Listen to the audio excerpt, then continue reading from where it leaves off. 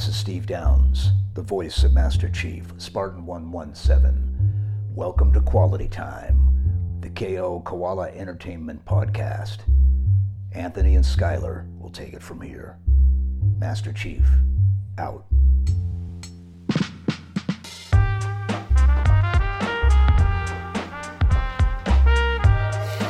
Welcome to Quality Time, the KO Koala Entertainment Podcast. My name is Anthony Nicolosi.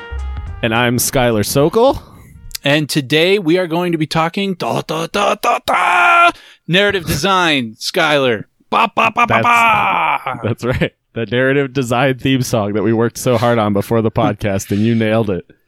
Yeah, I mean, narrative design, what the frick are we talking about? Yeah, who knows? I mean, this is your topic. You've been obsessed with a book lately about screenwriting, and so you want to talk a tiny bit about that? About cats. Do it justice. Screenplays. The fans should know I love saving cats. Specifically, I love when Blake Snyder explains how to save the cat in his book titled Save the Cat.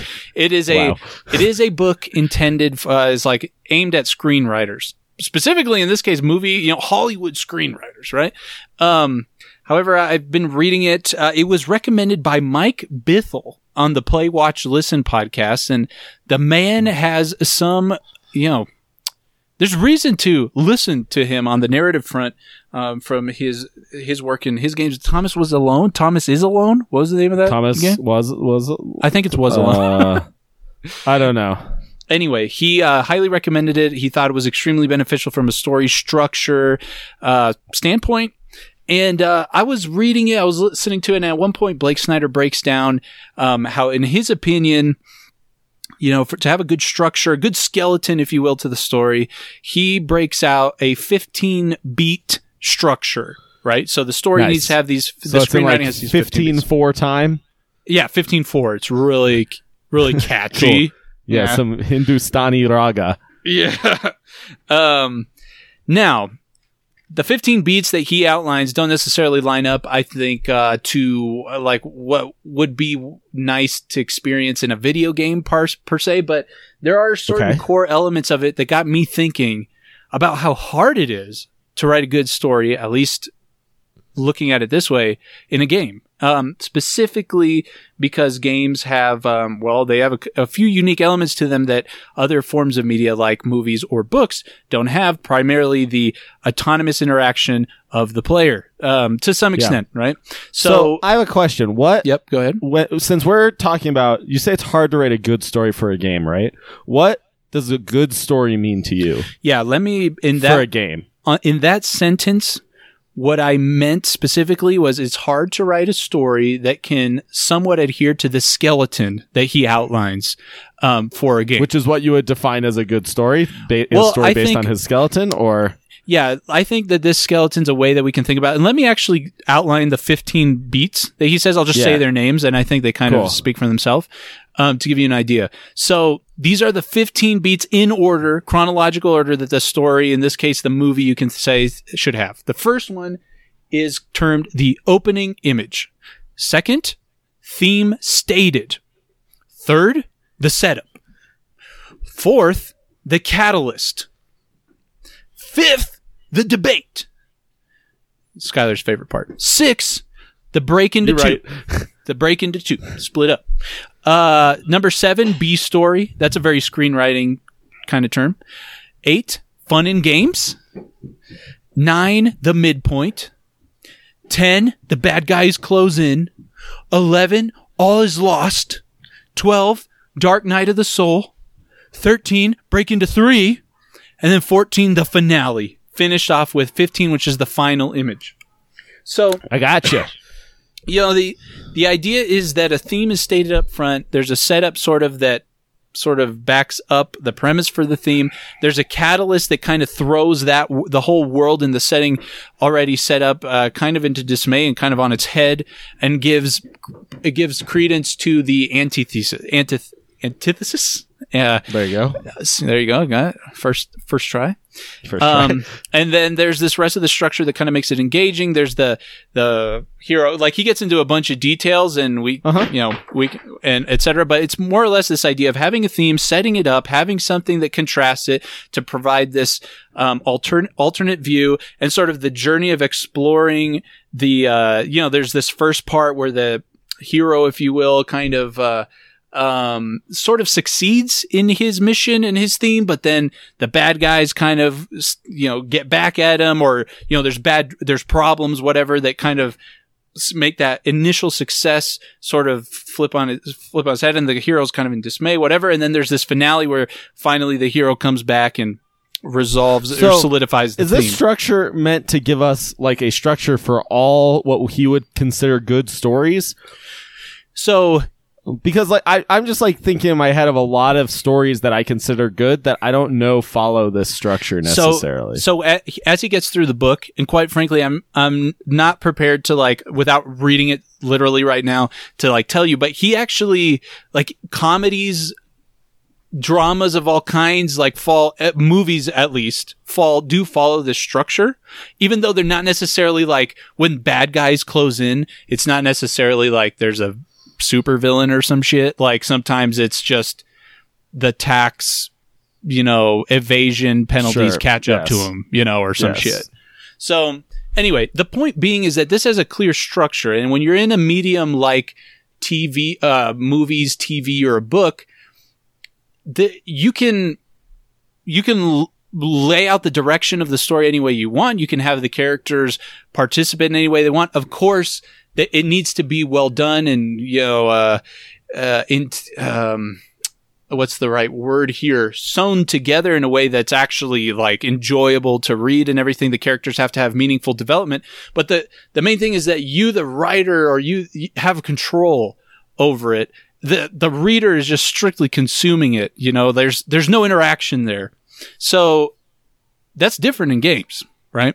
And I am wondering, from your perspective, I don't know if that's different in games, right? Because the reader or the consumer is still immersed in the universe, and games immerse you in a different way, but it's still just all about immersion, right? Like, the reason the interactivity of games is compelling is because it provides additional immersion that you wouldn't normally be able to get from those other mediums, but those other mediums are also seeking the same immersion in the universe. Not necessarily as you being in the universe, but just being connected deeply with the characters and such. So for example, let's touch on the first beat is the opening image, and the 15th is the final image. And he makes a big deal about the fact that between the first and the 15th, like literally those two beats, there should be a clear distinction in like the journey that the player or the hero or the experience has gone on. It doesn't even necessarily have to be the hero, and sort of the growth and learning and emotional journey that's happened there. So for example, let's give an example like a game. So let's say there's a game that starts out with like an imagery of like an oppressed Can you state. give like a real example of a movie or something, or not really? Okay. Off the top of my head, not quickly. I'm kind of thinking of like Half-Life. Just something real rather than something theoretical. I'm thinking of Half-Life Alyx. So I don't know if you've watched people stream it recently, okay. And so I don't want you to spoil the final image of a game on our podcast that came out this year. More of the initial image I wanted to use as a basis. So like I can't remember what's the name of like the agency or whatever the fuck who's the bad guys. Whatever those bad guys are, their machines are sort of patrolling through the city. Their guards are kind of through. There's a clear like oppressed state kind of a feel. Like the state is oppressing you kind of a feel to where how you're navigating the streets, right? So let's just say there was a game that started in that way, and that by the end explored the, like, basically breaking free of that oppressed overlord thing. And that the final image is more or less that city freed from these people, right? Pretty straightforward understanding, right? Literally that first image, right? If you need to, as a level designer, in order for me to make sure that I notice the oppressed state, you need to design it such that, like, when I start the game, I open up into that apartment like Half-Life Alyx does, and there's basically, like, just two windows, right? And you see things. Like, you literally can't do anything else there's no other way you can kind of enter into the world, right? Sure. You, though, technically, in a game, could design that a different way. You could say, like, we're going to plop the guy in the middle of the plaza or whatever, and we're going to, eventually, once they navigate themselves to the main street of the city, they'll see the state. But this is sort of the point. So there's a game called Homefront, okay. I believe is what it was called, which is sort of similar. And and it starts by like immersing you in this oppressed state where you like see people on the streets and participate in like people getting oppressed and stuff like that. So how do they execute that? Just by you walking around and experiencing it, and like someone like harasses you and all that shit. So the point I'm trying to make not is that these narratives can't exist, but that literally for you, for example, in a movie, you have complete execution over the camera, how it's going to pan over the scene, how it's going, what the viewer is going to see. Over the book, you have total control over the way that imagery is going to be painted with the words you use and this context, the setting that you paint out, the way you want to paint it out. With the game, you don't necessarily have control. It depends. It depends on what your design preferences are. But let's say that you're allowing them to move freely around the space and whatever. You're not guaranteed that they're going to look out window A at the angle that communicates this vista of oppression of an oppressed state. They might just like walk down the stairs, and not look out that window. Right. So, that is kind of what I'm saying is like a unique challenge for games. I mean, I think this is why very commonly game stories are presented through cutscenes and through, at least traditionally in like the past, when designers or developers weren't willing to take these like story risks that they take now. Basically, games were just a series of gameplay sections followed by cutscenes that conveyed the story. Mm-hmm. Right. Now you have way larger, I was going to say portfolio. I don't know if that's the right word, but you've played way more games, period, but especially on the narrative front. And I wanted to get your thoughts, because in my opinion, from what, like some of these narrative driven games give, from a design perspective, Half-Life Alyx is a 3-dimensional space. You have largely control over where you go. Like you can kind of go wherever you want as long as the level design allows you to. Sure. Other games though are more restrictive on that front, including some narrative games. I'm also thinking of like the Pony game, Pony Island. Pony Island. Like at least my perception is like I perceive that I'm much more limited when I'm playing that game than if I'm in the Half-Life world. To some degree. I mean, there are like open world sections of that game, and there is like stuff hidden in the menus of that game, which is not something that exists in Half-Life Alyx. So it's just different, I think. But yeah. How do you think of some of for example, What Remains of Edith Finch? That's a game highly regarded from a narrative standpoint. What do you think that some of the design decisions they make help the narrative delivery, if you will, and like which ones do you think make a big difference? So I think there's 3 types of narrative video games. I think there's games that are all like the narrative is the main focus of the game. There's games where the gameplay is the main focus and there may be little to no narrative or just a skeleton of a narrative. And then there's games that try to do them in a combined way. And how effective the games are at doing that is like a very wide range, right? Mm-hmm. Like I said, I think in the past, a lot of games relied on cutscenes to convey the narrative in an effective way, which basically just turns the game into a movie, right? A movie with some interactive pieces in between. And I think in the like modern gaming, that just isn't effective anymore. I just don't find that effective for me. Like, I'm not that interested in a game where I just like have a million cutscenes, right? You want the gameplay to convey the story if it's really effective. Portal being like a great example of that. Portal 1 and Portal 2 even more, of the story existing in the universe you're playing and nowhere else, right? Like, you're experiencing the story. And I think those are the games that really meet the narrative in the most effective way. What Remains of Edith Finch does this as well, because although the design is very, like, you know where you're supposed to go, it's relatively well, like, obvious where you're supposed to go, but you don't have to. You can go other places, and there is stuff to find in those other places, like Easter egg visuals or stuff that expands upon the story. So I think that like the real challenge when it comes to putting a narrative in a video game is making the narrative the experience and not just something that is like tacked on via cutscenes or just is ignored completely, right?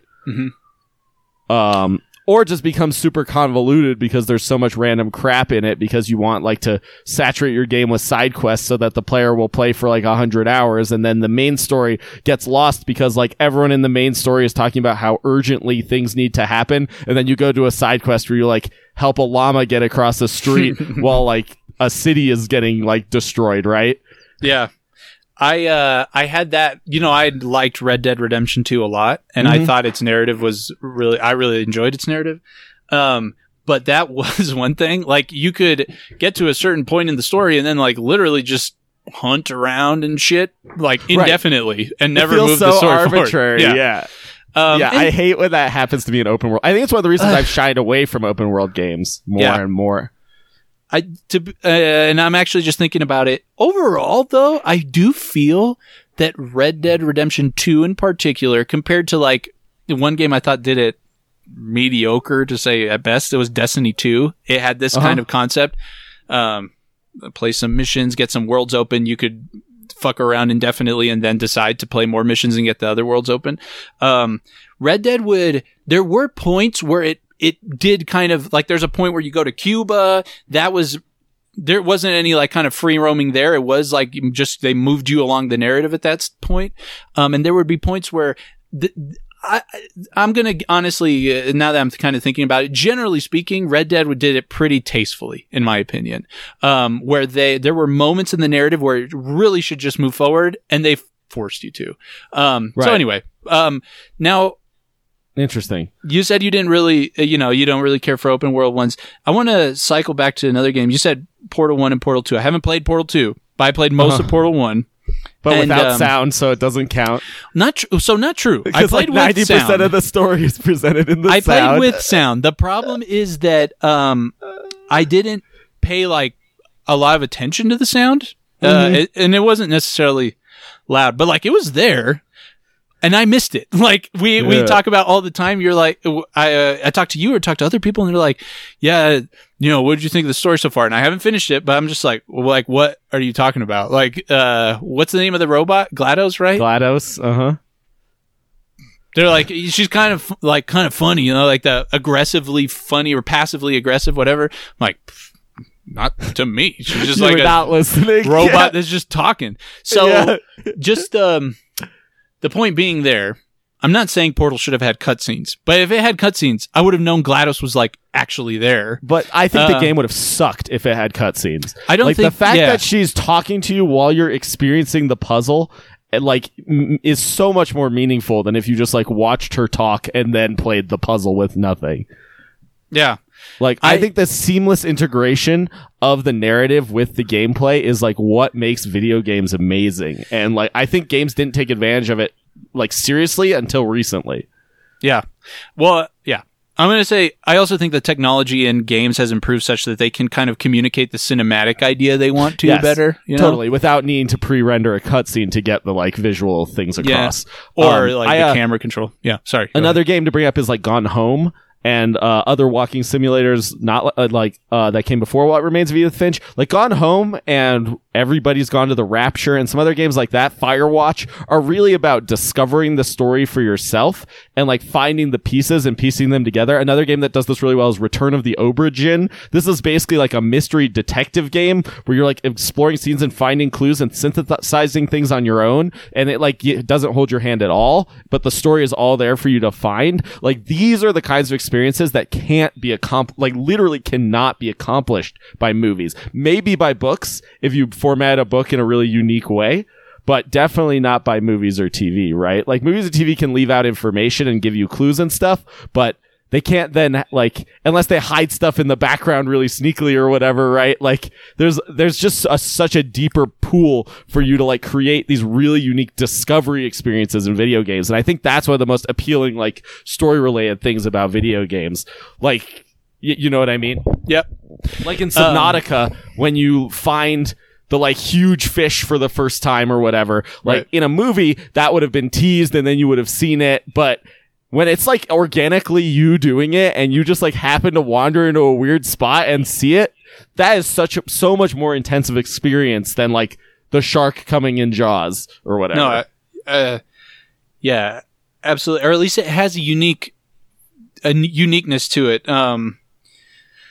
I think it's just much more immersive, right? And that's like the big thing. Immersion is like what defines video game narratives. Yeah, it can. Yeah, assuming that the rest of the game, I think that's another thing that games have struggled until maybe recently with the technology upgrades is the technology just pulls you out of the experience sometimes. Yeah, sure, it totally can. The third-person camera is like such a good example of my beef with the third-person camera. Like I remember playing some of the old RPGs, like even the Final Fantasy X. I remember very specifically there was this one section where I think I just had a bug or some shit because I got in the wall with the camera somehow, and something significant happened, and I missed the whole fucking scene because my camera is behind the wall. I'll never forget because then I get into this like blitzball tournament. So anyway, like.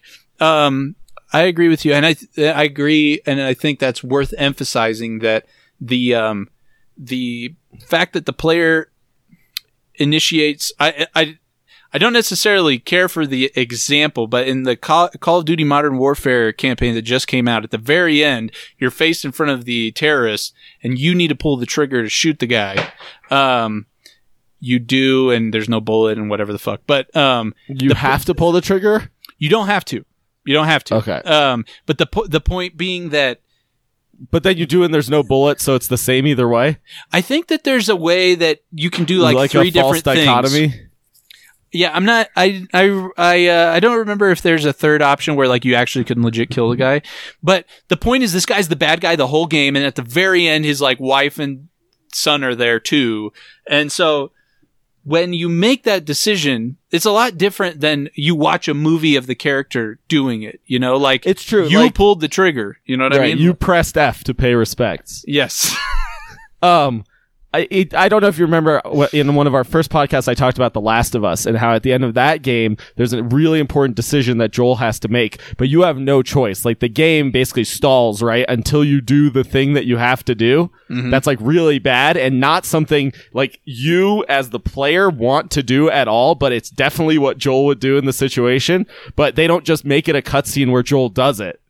Like, you have to initiate this action, doing this horrible thing, and basically, like, dooming the world because of his, like, and, so that was, like, one of the most effective story experiences I've ever had, right? Even though there was literally one option, right? Like, you will do that, otherwise you just stop playing the game, I guess, right? Yeah. But even still, just the fact that you had to click that button made it so much more meaningful and just more thought-provoking, right? Then you think about, like, why do I have to do this? And you're like, oh, I guess because no matter what in this situation, this is the decision he would make, even if that's not the decision I would make. Mm-hmm.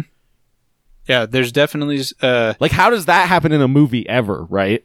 No, the best you can do is hope to create a character that the viewer can fill themselves into, you know, and experience vicariously that way. Or like a sympathetic villain, right? Like someone who you can relate to and like feel sympathy for, even though they're making these bad decisions, right?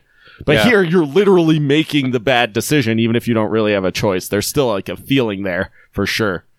Yeah, no, I think that games, and this is maybe the last thing I have to say if you want to wrap up, but games have a unique opportunity to communicate an element of human experience that is otherwise hard to capture in the other mediums. Specifically, it's like something we've talked about a lot of times, like these like subjective reality bubbles that we find ourselves in, right? Like a person is born and like has the biological characteristics they have, and then subsequently experiences a bunch of things and also processes that related to like the context they find themselves in. There's so much that a person arrives to a point where they have like their reality, and it's potentially so different from the person next to them who may have experienced like literally the same shit, like in a lot of, from a metrics and statistics kind of standpoint, but yet they like come out with such a maybe different perspective or experience.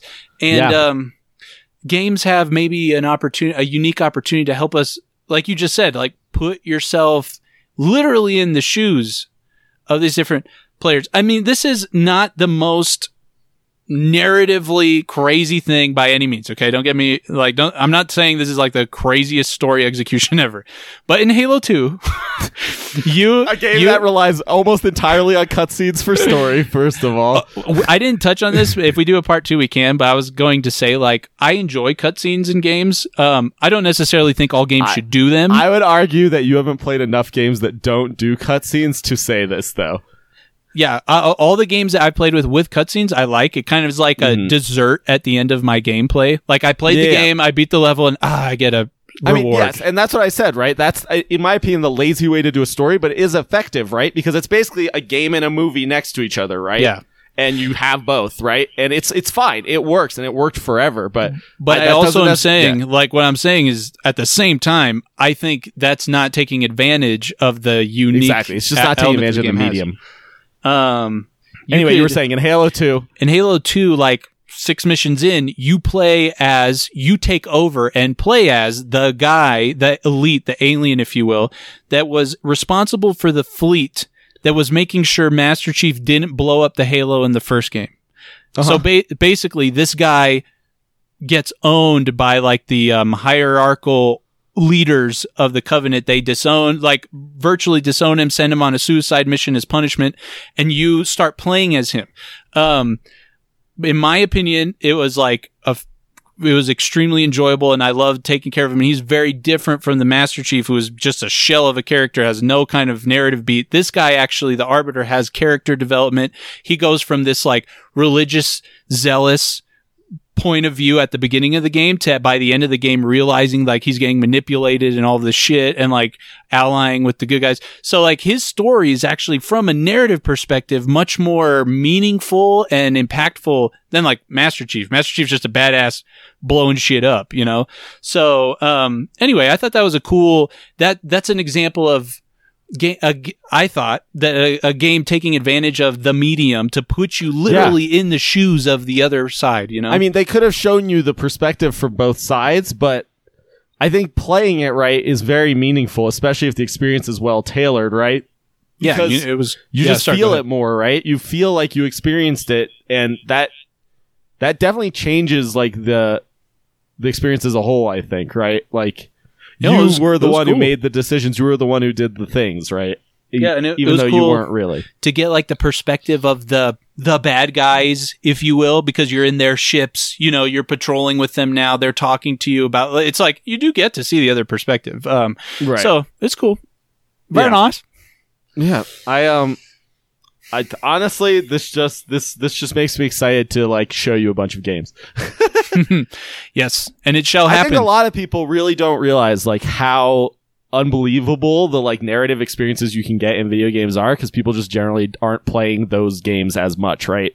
Like these games like What Remains of Edith Finch, Return of the Aubergine, are not getting the like hype. Outer Wilds, another game that's unbelievable for story exposition. Like all these games that are hugely acclaimed just don't get as much play, right? So it'd be this is cool why I hope to show people like that these games exist, so that I'm people excited can see these experiences. I'm excited to play through them. I mean, this is why I think no matter what, you know, platform you sign your allegiance to or whatever the fuck, you should be happy about the success that the PlayStation Studios had last generation, because their exclusives are like all single player story narrative driven games. Yeah, you know, it's true.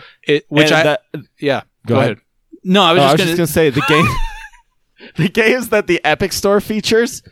The Epic Store has also done an amazing job of featuring a bunch of these like narrative driven, really unique experience kind of games, and I like just commend them as well. Considering they made Fortnite, it's cool to see them be like, hey, look, there are good games around too. We don't just need our cash monster. Well, it's kind of like you're saying, like different games, there's those 3 categories you outlined. One that's narrative focused, one that's gameplay focused, and one that try to kind of blend the two. And I think that it makes sense that a lot of the games that you see coming out of AAA studios are aimed at maximizing profit and engagement, and many times even though the PlayStation Studios sold a bunch of copies of their game, the average amount of time spent on a multiplayer game compared to a game that does not offer multiplayer is significantly more, which of course raises the opportunity for engagement and monetization opportunities. So it kind of makes sense that you see a lot of AAA studios. Although that's why I'm saying that's why we should be. Are pretty. It's very superficial, right? Like people's perception of games is relatively superficial. So of course, like someone's gonna be more driven to a gameplay experience than a narrative experience because they're like, oh, it's just like I can get a story from a movie. If I wanted a story, I would watch a movie, right? And quite frankly, I still really strongly believe it's not easy to do. Like you can't.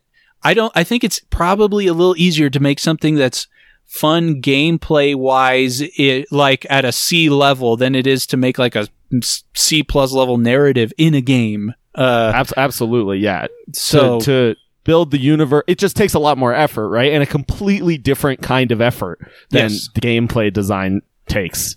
And there's some stories. Cory Barlog was talking about it in it's some YouTube video, but like you can't.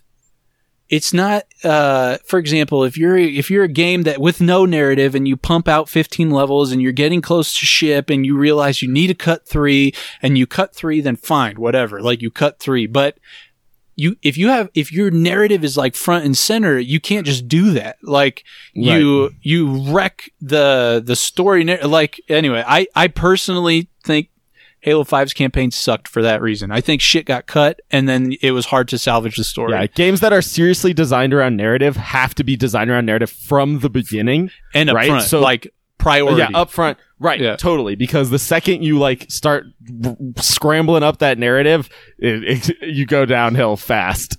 Yep. So, yeah, these AAA studios, not only are they trying to maximize profit and everything, but they're trying to minimize risk. And so when you've pumped out multiplayer kind of things before, it's risky to be like, let's try. That's why it's cool what Respawn succeeded with on Jedi Fallen Order, right? Respawn being Apex Legends and Titanfall. And then, although Titanfall 2's campaign was apparently super good. Tons of people believe that is one of the best games ever made. Yeah. People love that game. So, Respawn's just a great studio. But yeah, Jedi Fallen Order was a single player. It was an action game, but it was still like there's a narrative involved, whatever. So it was it's risky.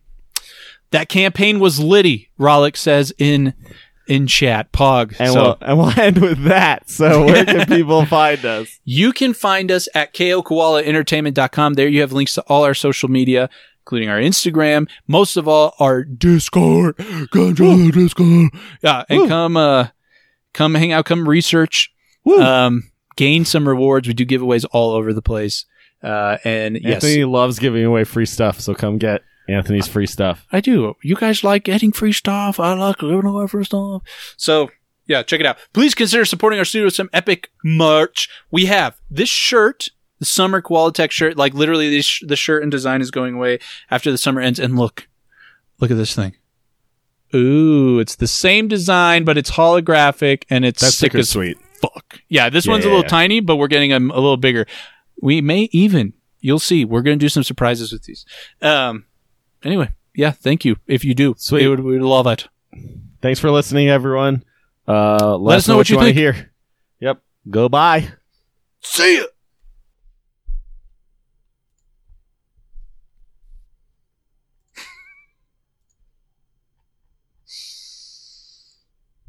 I'm back. I went for Audacity and I just turned off Discord.